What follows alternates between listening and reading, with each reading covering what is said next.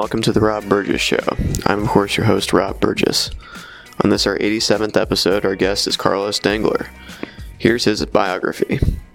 In 1998, I co-founded the band Interpol with Daniel Kessler and Paul Banks. Sam Fogarino joined in 2000, and over the next decade, we went on to release 4 studio albums and tour the world 3 times, playing numerous festivals, live radio shows, and live TV. Interpol's first 2 albums have gone gold in the United States, and the band is regularly regarded as a seminal indie rock band of the early millennium.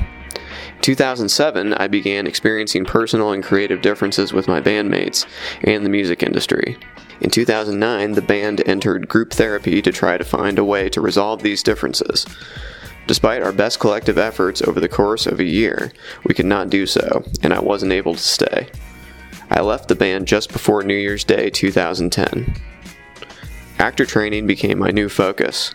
For the next 5 years, I spent virtually all of my time within the privacy of conservatory classrooms around other young students who were undergoing a similar process of discovery. In 2012, I was fortunate to be accepted to the New York University Graduate Acting Program and received a Master of Fine Arts degree in the spring of 2015. I made my professional acting debut in the summer of 2015 at the Dorset Theatre Festival in the regional premiere of Kate Forget's very funny Sherlock Holmes and the Case of the Jersey Lily, playing 2 roles, Professor Moriarty's lackey, John Smith, and the chief attendant, Queen Victoria, Abdul Karim. I've also begun working on an essayistic memoir. I'm quite excited by some of the directions the work is taking so far. I've started soliciting publishers. It's very early in the process, and I will continue to update as things progress. In late March 2016, I had the honor of performing with the 8G Band, the house band on Late Night with Seth Meyers. It was truly a special experience to play bass guitar with such incredible musicians on such a fun and exciting show. I was very excited to have presented my solo show, Homo Sapiens Interruptus, at the New York International Fringe Festival in August 2016. The show was created while I was at NYU and had been developing and workshopping it consistently since it began. You can catch Carlos this week as he stars in A Proust Sonata, a multimedia concert theater work conceived and directed by Sarah Rothenberg, artistic and general director of Decamera. The production is inspired by Marcel Proust's early 20th century masterpiece In Search of Lost Time, and interweaves text, music, and image into an innovative multimedia performance. Performances start at 8 p.m. Thursday, Friday, and Saturday at the Lois Chiles Studio Theater at the Moody Center for the Arts at Rice University, 6100 Main Street, Houston, Texas. For tickets and more information, call 713-348-ARTS, A-R-T-S, or visit their website at moody.rice.edu/events/Proust-Sonata. That's Proust-Sonata. And now, on to the show. Hello. Carlos? Yes, Rob. Hey. Yeah, hey, great to finally talk to you, man. Finally.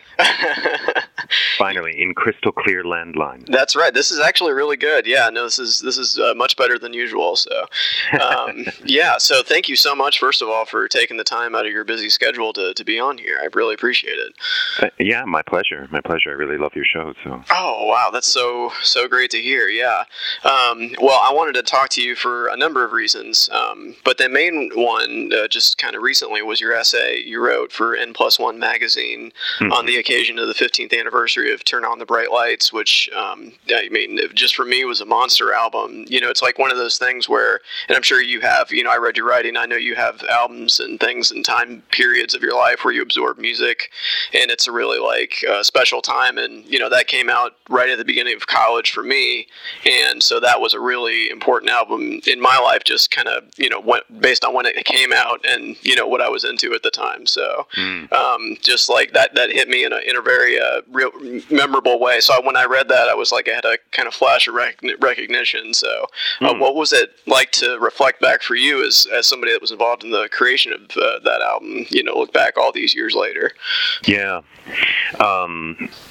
Thank you for saying that. And, you know, I've heard that many, many times. It never ceases to amaze me how how much of an impact that record had on people, on their lives. It really, I never, in my wildest dreams as a youth, would have and ever could have anticipated that I would be contributing to something that would have the degree of influence and effect on so many people's lives in the same way as a bunch of other albums did for me when I was that age. I mean, I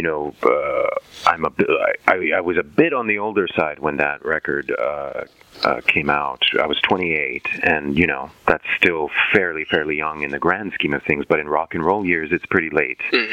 And so I had already kind of experienced grunge and so forth in high school, and I wasn't big on Nirvana. But I know when Nevermind came out, that really turned the dial. And I think, in many ways, maybe a band that preceded us by about a year, The Strokes, probably also had a huge impact. And in many ways, I don't know that Interpol would have had the kind of success. I'm not saying that they wouldn't have had success, but the kind of success that we had without the road being without the palette being kind of primed, if you will, by the Strokes, and so just to feel like I was part of something like that, which I'd already experienced as a younger man, on the other side of the coin, listening to these records and just having my soul shaken. Again, not so much by grunge, because I was much more of a headbanger, and by the time grunge came out, my tastes were shifting to other avenues. But nonetheless, I had friends that were so deeply affected by music, and there are so many albums that have deeply affected me that I couldn't conceive of my life without the input from those records kind of chiming in at every albums that I still listen to today, actually. Oh yeah. No, I went back and started listening to that, and that first song just comes on, and I'm just, oh my gosh, I'm just right back where I was, when I first heard that. So and so to write the essay was definitely, I felt like going back to something, but it was very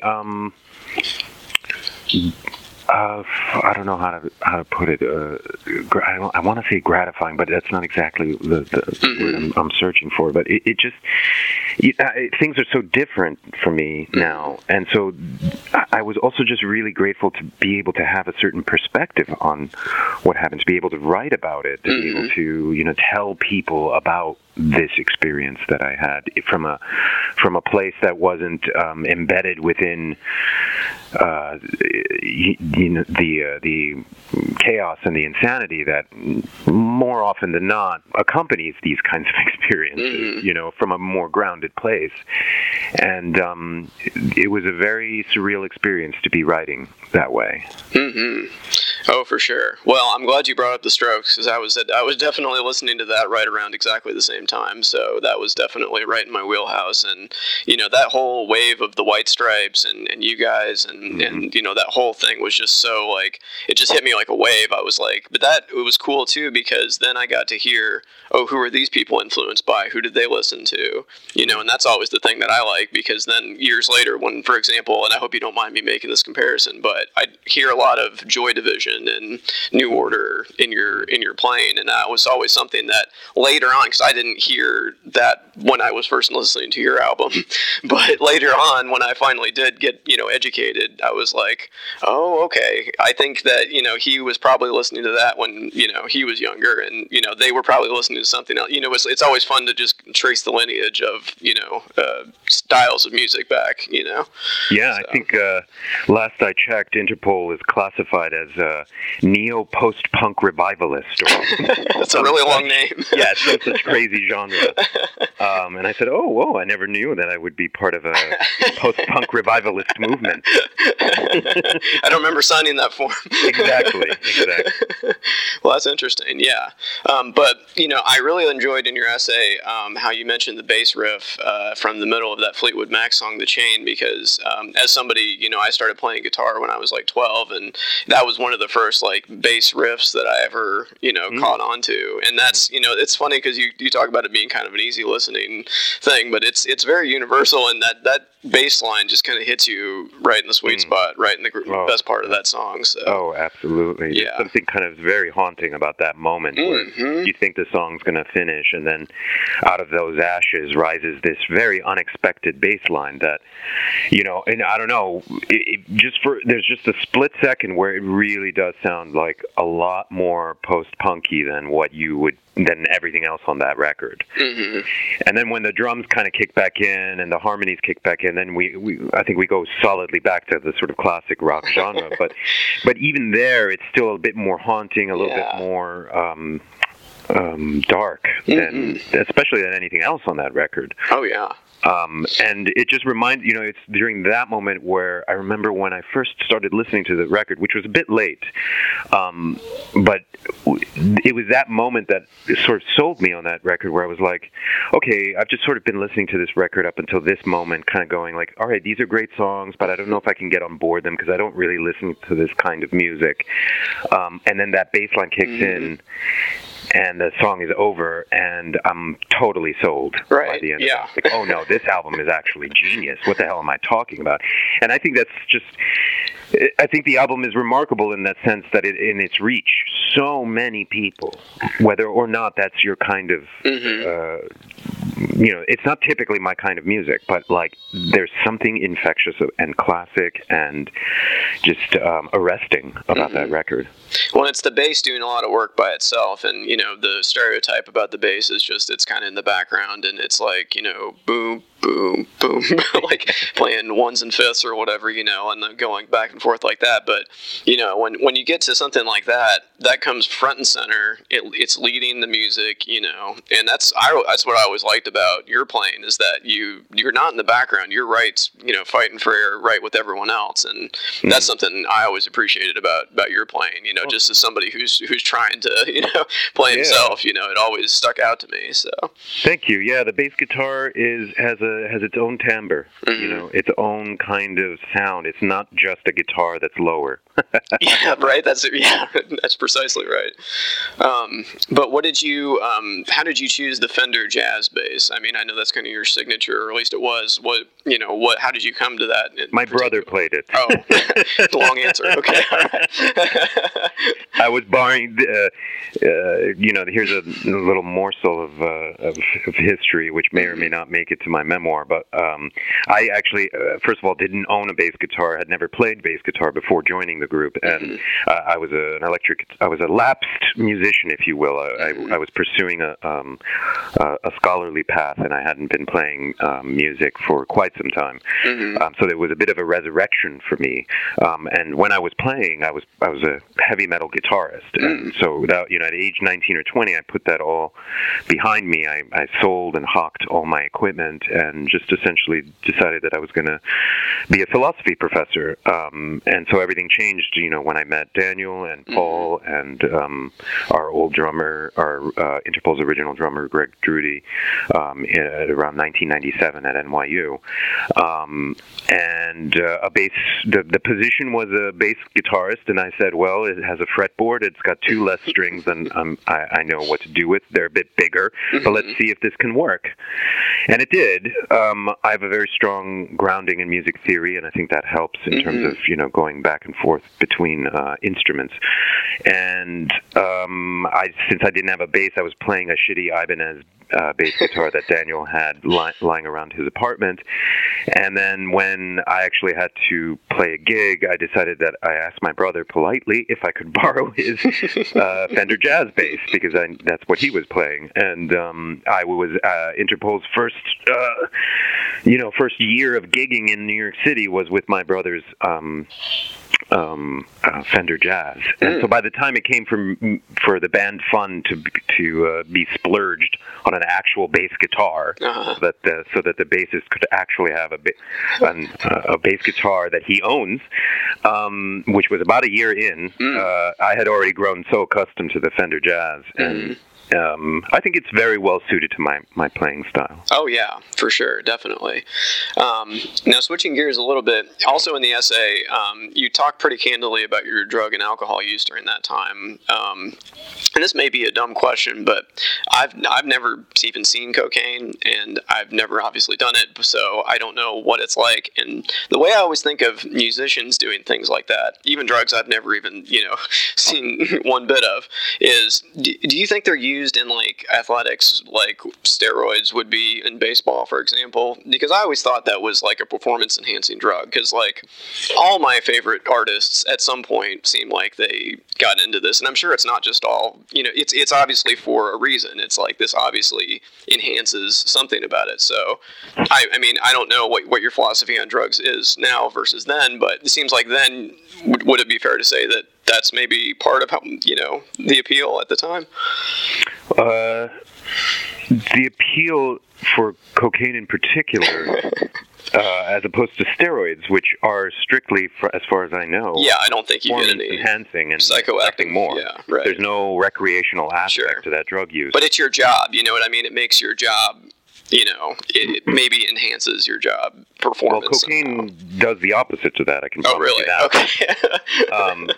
It does nothing for enhancement. Okay. In fact, I remember the first and only time that I did cocaine and played a show. It was an absolute disaster. Oh, really? Okay.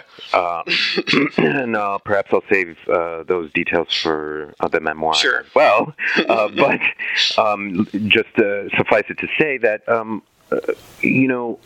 cocaine is an ego inflator.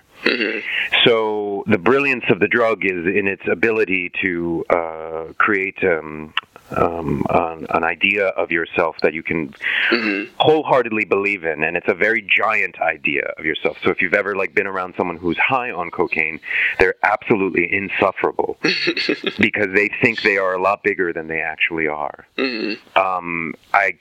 I cringe when I think about some of the rabid, meaningless chatter that was escaping my mouth while on that drug. But when you are in that environment, when you are gigging, when you're touring, when you're around other celebrities or other performers, there's an energy field there that cocaine is very, very what's the word I'm looking for? Amenable to, I guess you could say. There's just something about that environment that it's kind of like it spikes whatever's already going on with just a little bit of an extra push. It enables you to party a lot longer as well. So if you're drinking a lot, which many of us do, and you want to last longer, if you will, cocaine it sort of sobers you up, actually. So there would be many evenings that went on until noon because I was getting drunk and then sobering up with cocaine. Then I would feel too wired, so I would try to douse it with some more alcohol. Then I would get too drunk and then sober up again with cocaine. Next thing I know, it's 6 a.m. It's not enough. I keep going and I keep going and I keep going. Wow. Okay. Yeah. All right. Well, that's different. Yeah. I mean, it's not a drug that I recommend anybody take ever. So, for instance, if you listen to Sam Harris, he and I believe there's more evidence that's surfacing and more people getting behind the MDMA bus. In terms of it's like it's being seen as also having a somewhat of a medicinal quality. Sure. Yeah. Specifically with respect to PTSD. Yes. And I can, as a person who has also done a fair amount of ecstasy or MDMA, I would encourage the usage of that drug. I think it actually does have some of the psychotropic effects of that drug are actually beneficial. Cocaine is evil, as far as I'm concerned. It is evil. Okay. All right. Well, you've explained this a little bit to me, and I want you to explain yourself because when I knew you first, you were a man named Carlos D.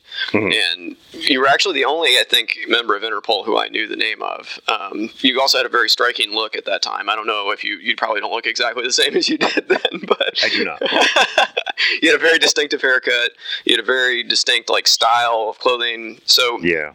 Who was Carlos D? Tell me about Carlos D as somebody who's not Carlos D anymore. Yeah.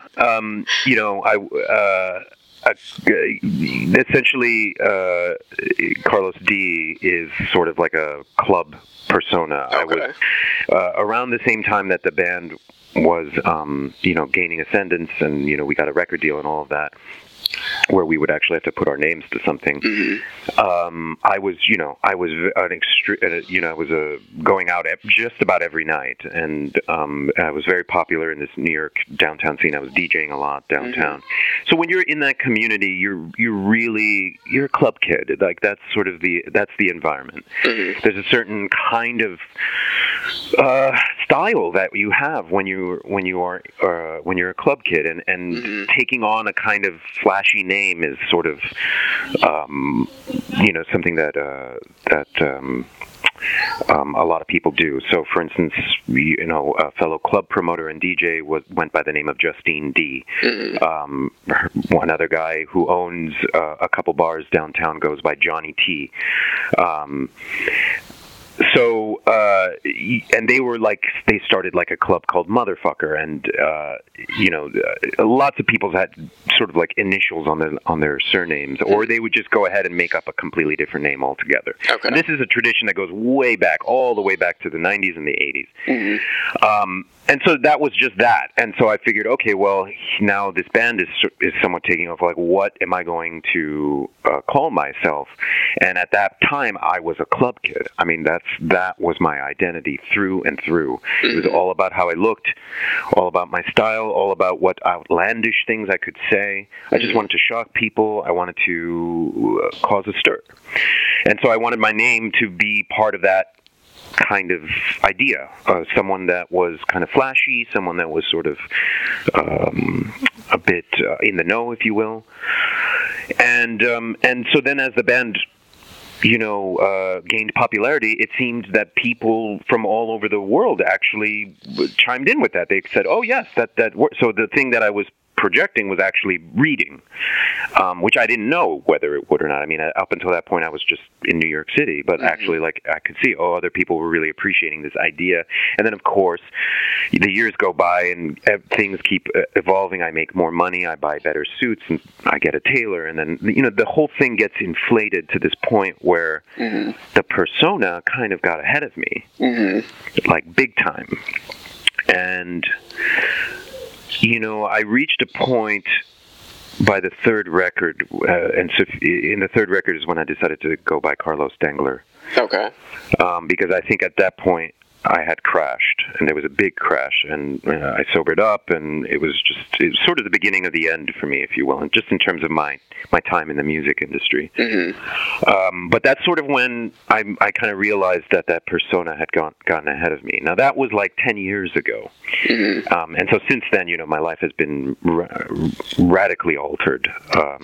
And I haven't gone by that appellation in years, in about 10 years, and mm-hmm. it's been a long time since anything having to do with whatever I was interested in while I was in the band has been the case for me. And it's kind of spooky, actually, because of how well defined that persona was. It was like it was a character in a movie, or a character in a story that I was weaving, a story that I believed in, and it's somewhat become synonymous with my presence in the group. And mm-hmm. whatever is understood by that, or my bass playing, or again, I haven't really played bass in about 10 years. Wow.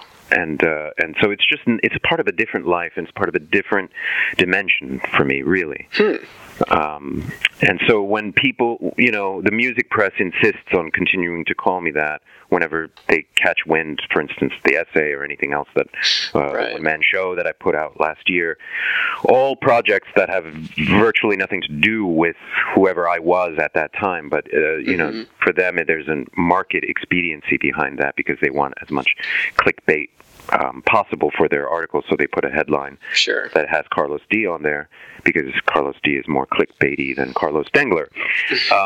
And I just, it just shows me that I just, I don't really have any business, being part of the music industry anymore, because I am known there as a certain persona. It's sort of like if I had a reputation in the Wild West and I decided to go east and reform myself. If I went back to the saloon in Deadwood, they'd be like, "Oh, look, here's Carlos D again. What kind of 6-shooter is he going to pull out now?" And I would be like, "I don't know what you're talking about, man. I've changed. Don't you see? I have no 6-shooters any longer." That's sort of what's going on right now, where there's like this community that knows me for doing certain things and being a certain kind of person that I have long said goodbye to. Right. So really, what I'm trying to do for the future with the memoir, with any of the acting work that I do, is just really try to promote and offer up for the world, some of the new stuff that I've been doing with my life, the stuff that feels much more present for me. Yeah.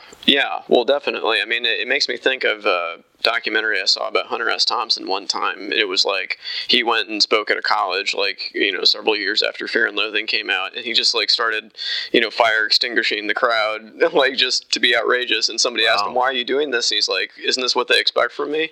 They want the wild and crazy guy that's gonna, do something unexpected and leave this trail of genius in their wake or whatever.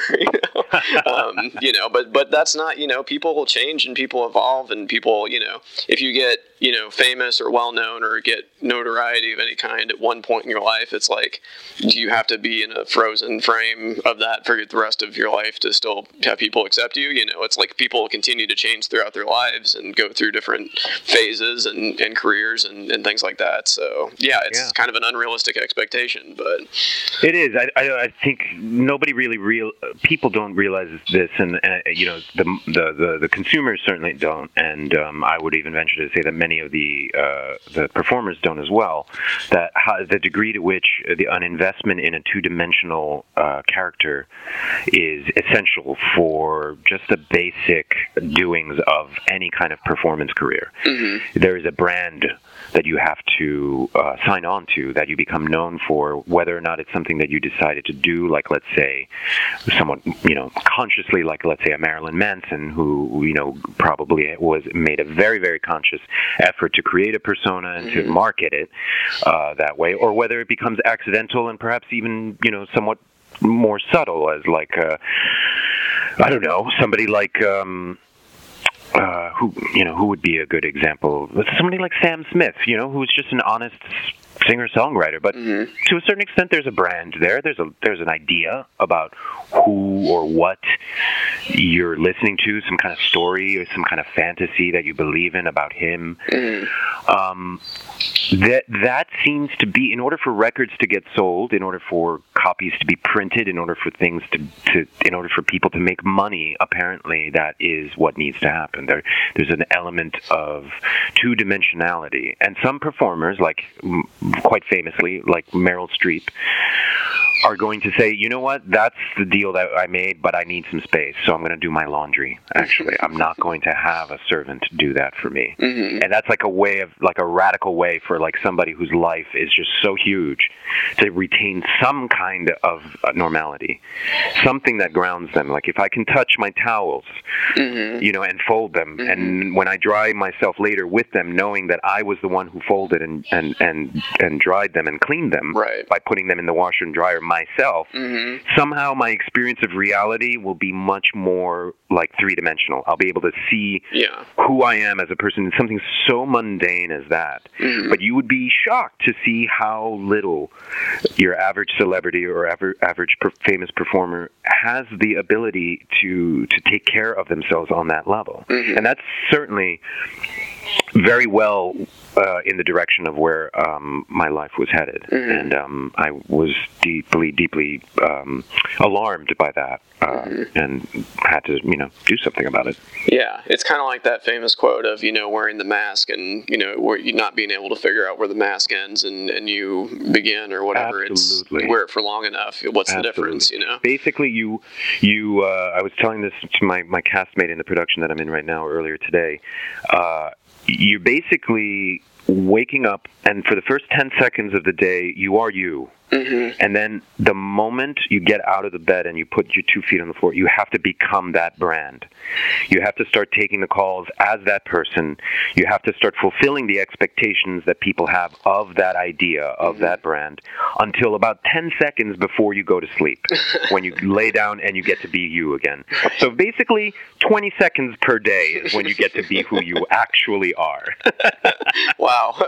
And in exchange, you get a whole bunch of these other things, obviously. Sure. Material goods. Oh, yeah. But if you listen to somebody like Russell Brand, who seems to maybe have everything that he may need, he will speak very, very clearly about the ultimate vacuousness of those material goods that one seems to think are worth giving up, sacrificing one's own perception of one's own humanity.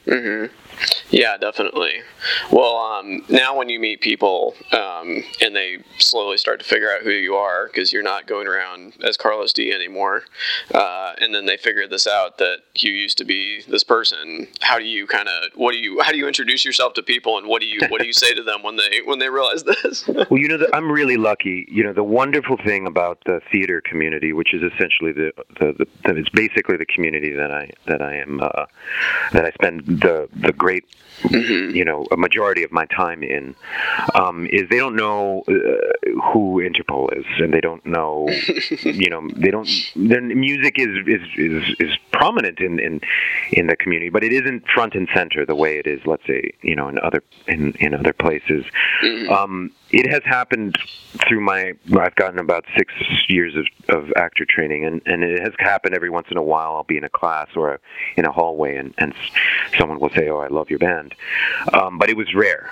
For the most part, I definitely got to proceed utterly anonymously, and I just want to say how grateful I am that I was able to be accepted to such a wonderful program as NYU grad acting, and to get an MFA, and to get the tools that are necessary to do this work without having to pretend that I was somebody else. I could just walk into a room and say, "Hi, I'm Carlos."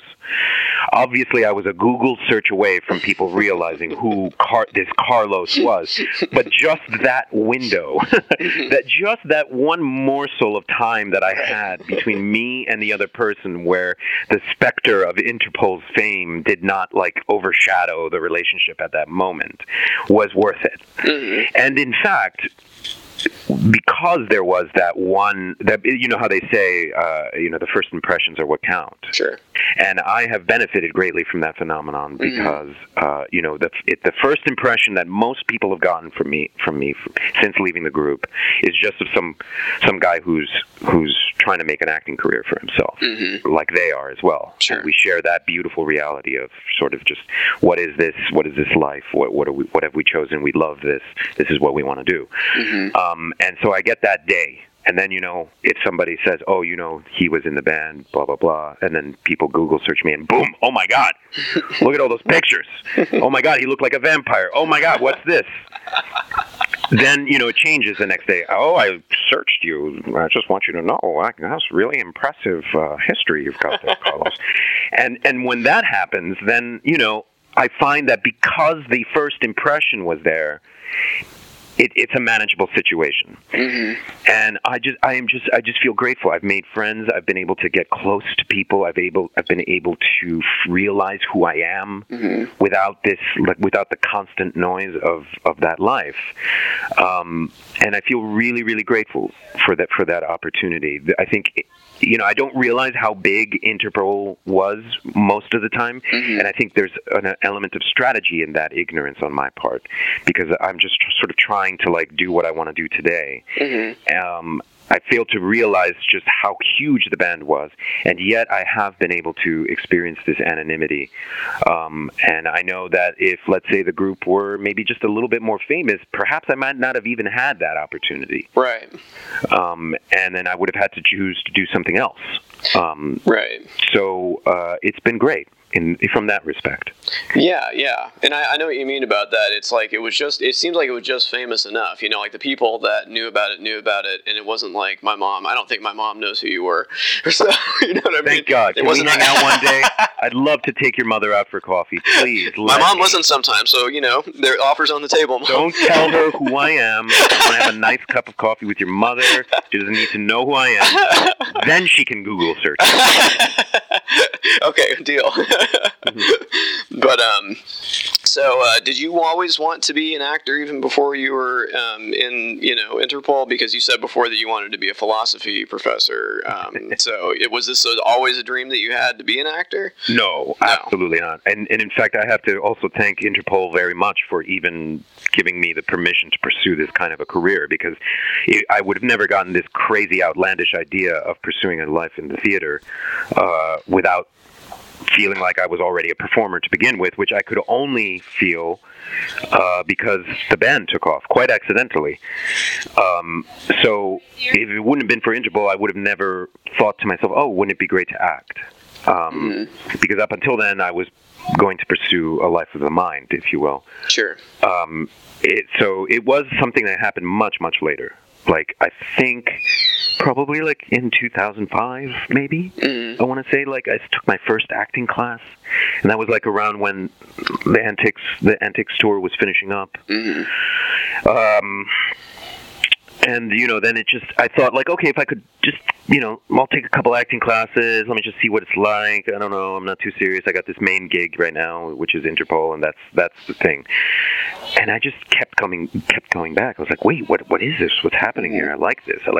Every time I would go, I'd be left with something that I wanted to pursue. Like, oh, that wasn't enough. Like, I need to know more about this. I need to take this other class. I need to start reading plays. Oh my God, I didn't know that I love theaters. It just kind of caught on, if you will, and until it reached a certain critical mass for me. Yeah. Well, I just think it's really cool that you've had these different lives, and, like, I'm a journalist now, but I went to school for elementary education, so I definitely, in a smaller way, of course, I wouldn't compare my elementary education career to Interpol by any means, but, but I mean, I like the idea of you don't get stuck in a rut, and don't think that if you're one thing this time in your life, you can't be something else in a different part. I always think that's important to remember. You can always have another act, It's a very American idea, sure. I will admit. Yeah. The idea of the self-made man, the idea of, like, the person who came from nothing. Only in this country would this be possible. Sure. And Absolutely. many times I criticize how little this country enables artists to flourish because there's no funding.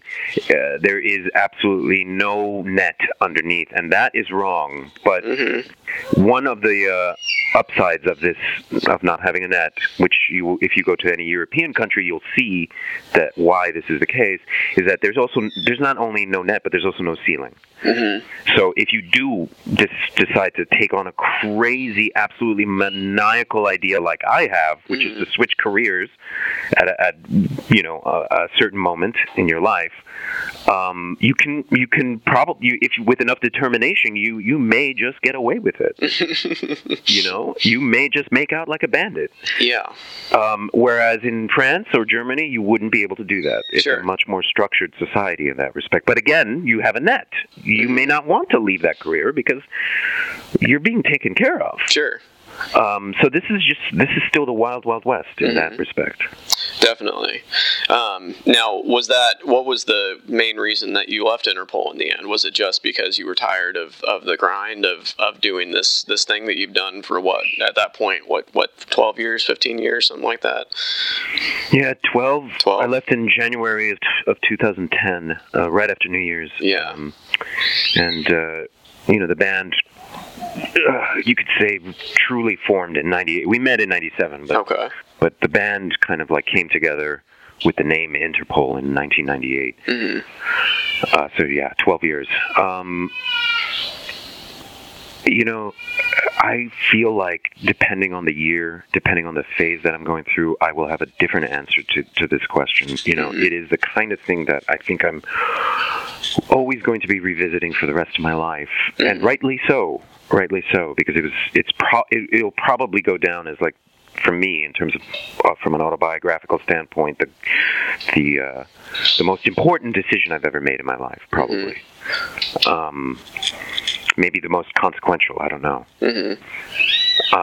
It did not happen easily. It took 3 years for me to really mull it over. That last year was sort of when I put the band on kind of I wasn't threatening to leave, but I was, sort of, saying things that were very much hinting towards an imminent departure if things didn't change.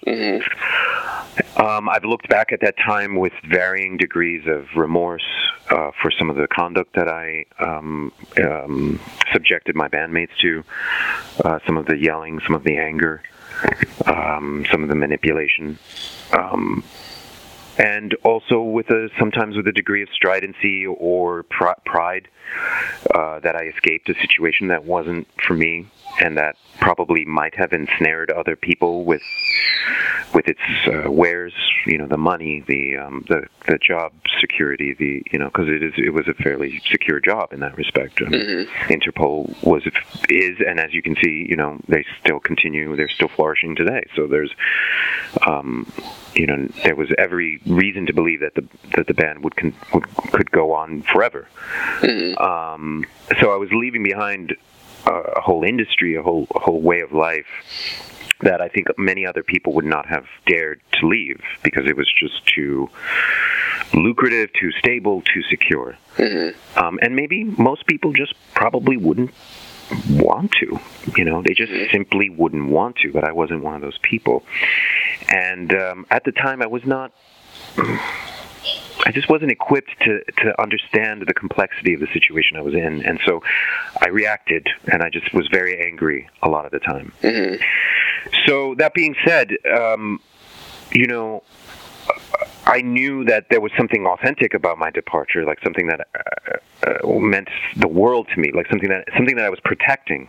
And something that I'm still pursuing today, the expression of my free will, the expression of myself, my artistic independence, which I could not achieve under the banner of Interpol. Like, I just couldn't. I was always going to be known as Carlos D. There was nothing that was going to change that. I had a lot of, like, dysfunctional attitudes embedded in my brain, and I knew that I had bad programming and that I needed to get out in order to heal, in order to eradicate my system of this sort of toxic thinking and this toxic dysfunctionality, which the band's inner workings also contained independently of me, but I also contributed to that stuff. Right. And of course, I got all that from my family. Doesn't everybody? Exactly. Don't we all know that? Oh, yeah. So in that sense, it was also a personal decision. It was kind of like a flash of light of realizing, oh my God, I will not be able to grow if I stay here. And I think what couldn't see back then, which I can see very clearly right now, is how utterly heartbroken I was that this dream of this band, how wonderful it was, all the happiness that it was bringing to so many people, that I couldn't stand by it any longer. Like, I think I was really heartbroken by that. And I wasn't vulnerable enough at the time to truly see that and just live with that. And I reacted instead, and so I just was angry all the time, and I said mean things and did mean things. It's like what I like to call escape velocity. Anger can give you escape velocity from a situation that you find intolerable. So there's a lot there. There was artistic disagreement. There was the aforementioned, life stuff. There was just a simple falling in love with theater, and just one feeling like, oh my God, like I don't know if I'll ever forgive myself if I didn't pursue this. There was a feeling of regret that I had become notorious, famous, infamous, what have you, for something that I was good at, but not exactly something that I set out to do. Mm-hmm. Yeah, because I didn't. I did not set out to be the bass player for Interpol. It sort of was part of a very chaotic time for me personally. I think I'm going to spend the rest of my life kind of weighing the scales there, like on one hand putting like, oh, Interpol was fantastic. Look what it did. It was part of this scene. It was part of this movement. It was this beautiful music. It was so sophisticated. It was critically acclaimed, like blah, blah, blah. Let's throw all of that on there. And then on the other hand, I'm going to have, but I could never be who I needed to be in this group. I needed to find out who I was. There was no other way. I was insane. I was literally clinically insane. I was an addict. I needed to get out. It's just one of those things where you are in a situation and you have to make a decision. I stated in the essay, I'll always stand by it. But it doesn't mean that I don't look back and really have to, shudder sometimes about what I really did leave behind, which was a lot. It was a lot. Mm-hmm. Well, it's also hard too, because I've always been amazed that, like, if you see the Rolling Stones are still going and they've known each other since.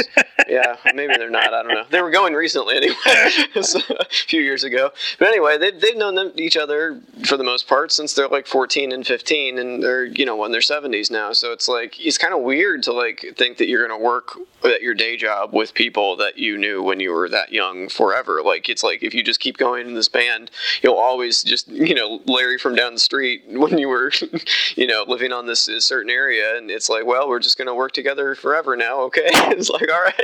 Like I've never had a coworker that long, Yes, exactly. That's a really great point.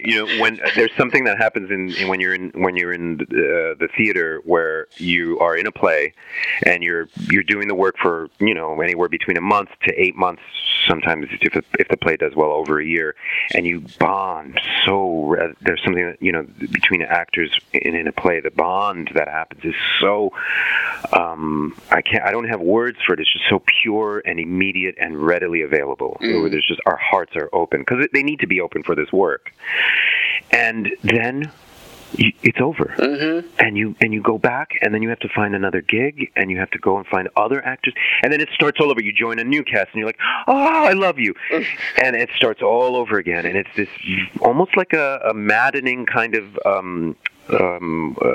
Groundhog Day, right? Except with a different group of people. And there's different ways that you can react to that. A lot of people get jaded about that. A lot of people, it suits them fine. It hurts me when I have to say goodbye to a cast and say, oh, I don't know if I'll ever see this person again, or I certainly won't have this kind of a relationship with this person again unless I happen to work with them again, which is completely beyond my control. Mm-hmm. Now, as painful as that is, I have found that is much, much more suitable for my temperament. Mm-hmm. I could not breathe in a situation like with Interpol. It was too claustrophobic. It was too intense. The idea, the level of commitment that I was looking at, that this would be my life for that long. Mm-hmm. Just I never was comfortable with it. And I kind of, at a certain point, I reached a decision to believe that I never would be comfortable with it. Mm-hmm. I also feel like that the business model of a rock band is like what you said, with the Rolling Stones being a very classic example of that it's just this kind of story. This is the group, these are the lads, as it were, and here they're coming to your town to like take over for an evening. And that's sort of the story and then we just perpetuate this rock and roll story over and over and over again. And I also didn't find that to be a very interesting story for me.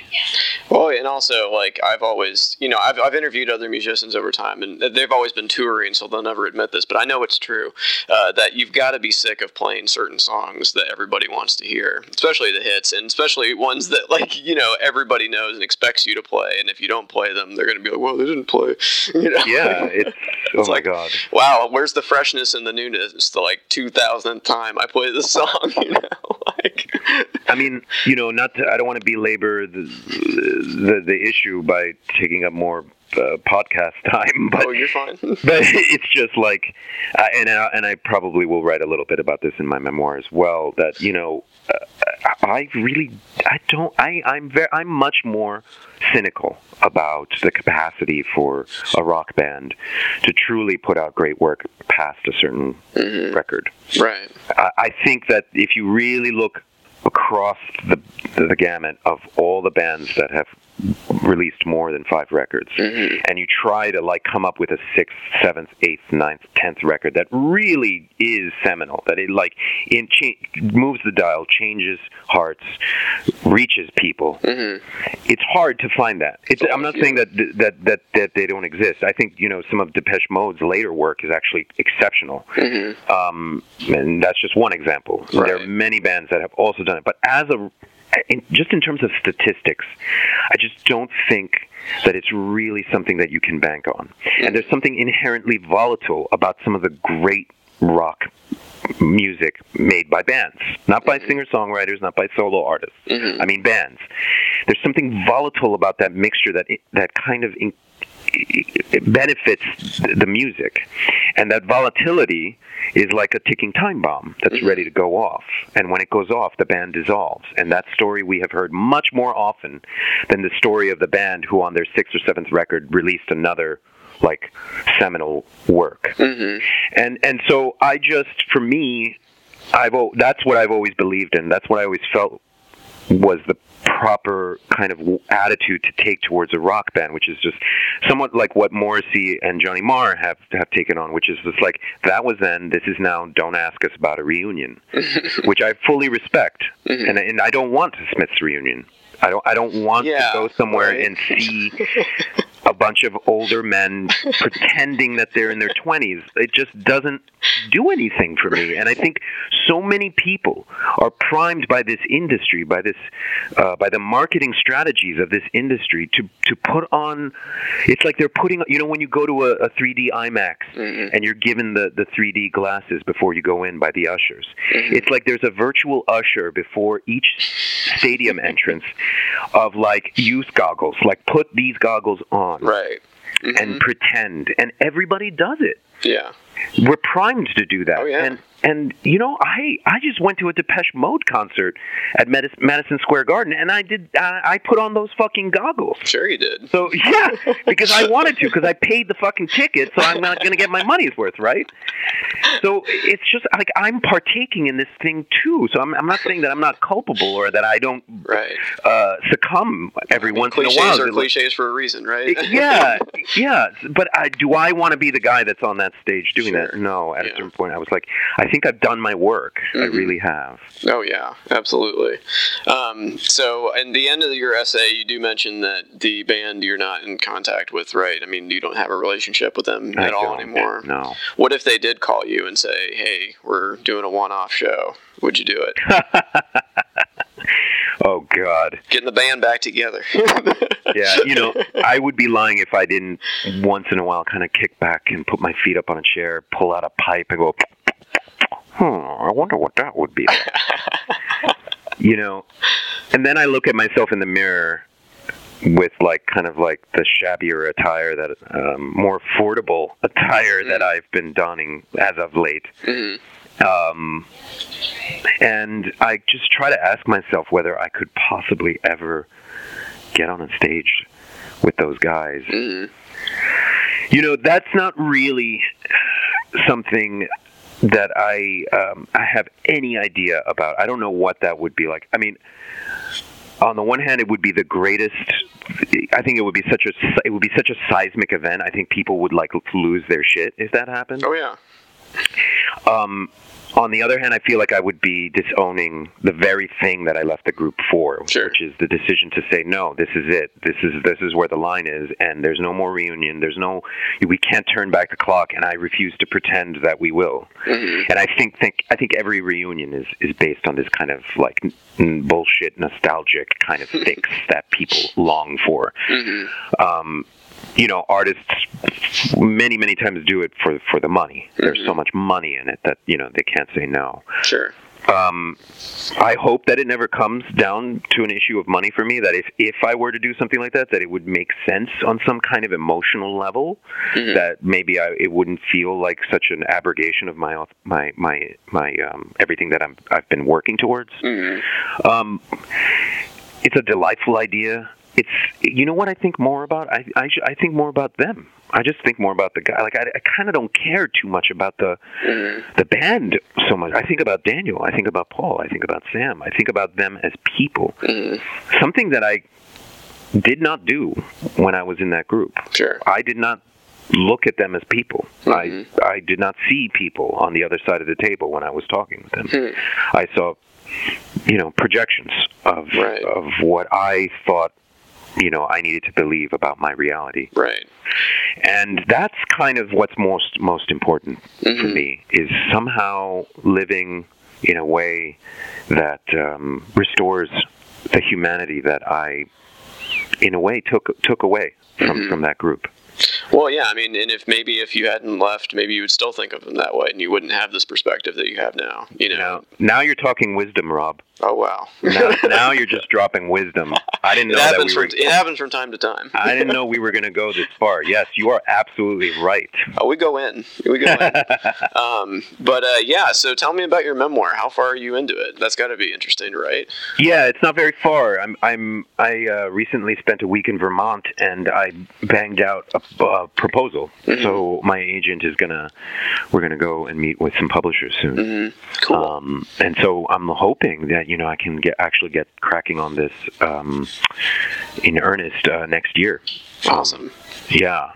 And it's not going to be it's not going to be your typical rock star memoir, and I would never even call it a rock star memoir. It's going to be essayistic. It's going to be topic oriented. I'm trying to construct essays that sort of aren't beholden to a chronology. So if there's an essay about one that I'm writing right now is about my hiking trips, but I found that somehow I was able to get into what I was pursuing by going into nature that was similar to what I was pursuing when I was in the band. So then I would kind of jump to an episode that happened while I was in Interpol that was related to the thing that happened 5 years later while I was climbing a mountain. Sure. So the memoir is going to be organized that way. It's going to be very heavy with personal stuff. It's going to talk a lot about stuff that I've done after the band. I really want to write it from the perspective of somebody that's kind of lived outside of the marketplace, outside of the industry for a long time, that's done a lot of soul searching, which I have. I want it to be a memoir that reaches as many people as possible. I am deliberately constructing something that can be read and fully appreciated and digested by people who perhaps have never even heard of Interpol. In many respects, that may disappoint Interpol fans. Maybe they will want to hear more, or something different, or something that fits more with what they believe they know about me. But again, very big reason for why I'm writing the memoir is to also clarify how my life has changed. And hearing myself talk about this stuff, I kind of feel like there's a lot of vanity in all of this. You need to see who I am today, buddy. And it's true.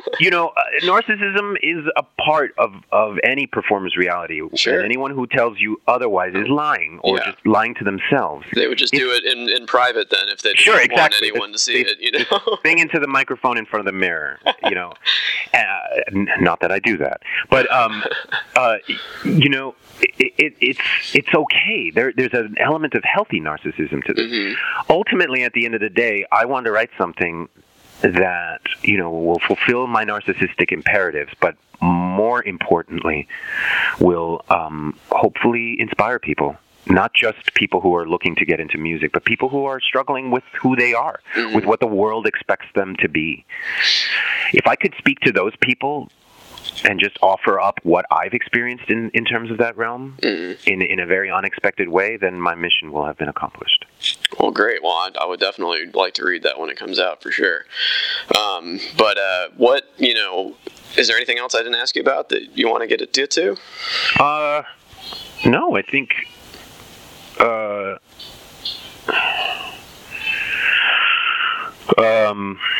it might be nice to talk about, where I'm calling you from now. Oh yes, sorry. Go ahead. Yeah, No, what the production you're in now in Houston? It's called a Proust Sonata. Is that correct? Yeah, it's called a Proust Sonata, and it's quite an interesting work.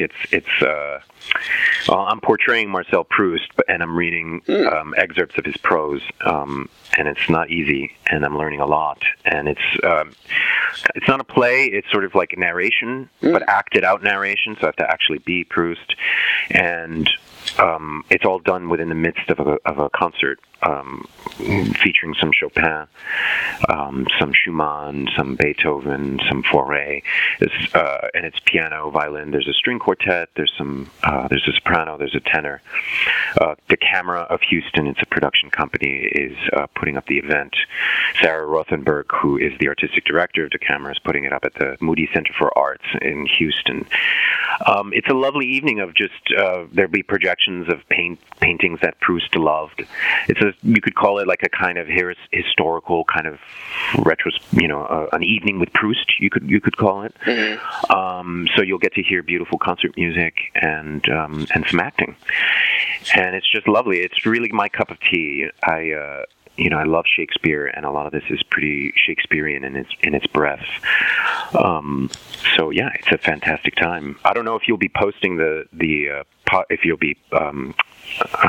posting the podcast in time before. When does it close? Well, it's just 3 nights. Oh. It's this Thursday, Friday, and Saturday. Okay, well, I'll tell you what. I'll get it out a little bit early so people have time to hear it before. That would be fantastic. It's at Rice University in Houston. Cool. All right.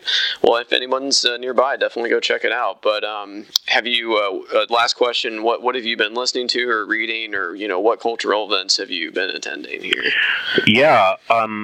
I recently decided to do this kind of what I call book race to the Last Jedi premiere. I'm a huge Star Wars fan, and for some reason I said, let me just let the premiere of The Last Jedi be my end date. And I put up a stack of books, and I took a picture of it and posted it on Instagram and said, this is my goal for this by mid-December. And it's, I've just finished the Ta-Nehisi Coates book. Oh, yeah. Which is amazing. Before that, I read Russell Brand's book. I'm reading some Proust. And I'll be reading some memoir. I'll be reading The Bell Jar. I'll be reading a great book, from what I understand, called Another Bullshit Night in Suck City. So some memoirs, The Glass Castle. Hopefully I'll make it by December 15th. So I've been reading a lot of nonfiction here and there. And listening-wise, I've been on this, Crystal Castles kick. I got into them, really late. So they've just been kind of on rotation. I've been kind of picking up some jazz, and then just going back to, my classical music staples. A lot of times what I like to put on is ambient music, like Patrick O'Hearn and another artist that I really love called Tom Brennan. And they're just sort of like new age kind of atmospheres, but really, sort of dark and long. And I think, I use it for meditation, I use it for yoga, and I use it for reading and writing. It's really, really stimulating, really peaceful music. Very cool. Well, I've taken up enough of your time. Thank you so much for being so generous with it. You're welcome. It was my pleasure. It was really great to hear from you. I have the greatest respect for your show. Oh, wow, that means a lot. Thank you so much, and we should definitely talk again soon. And good luck doing what you're doing. I appreciate it. So. All right, Rob. Thanks a lot. You too. All right. Bye.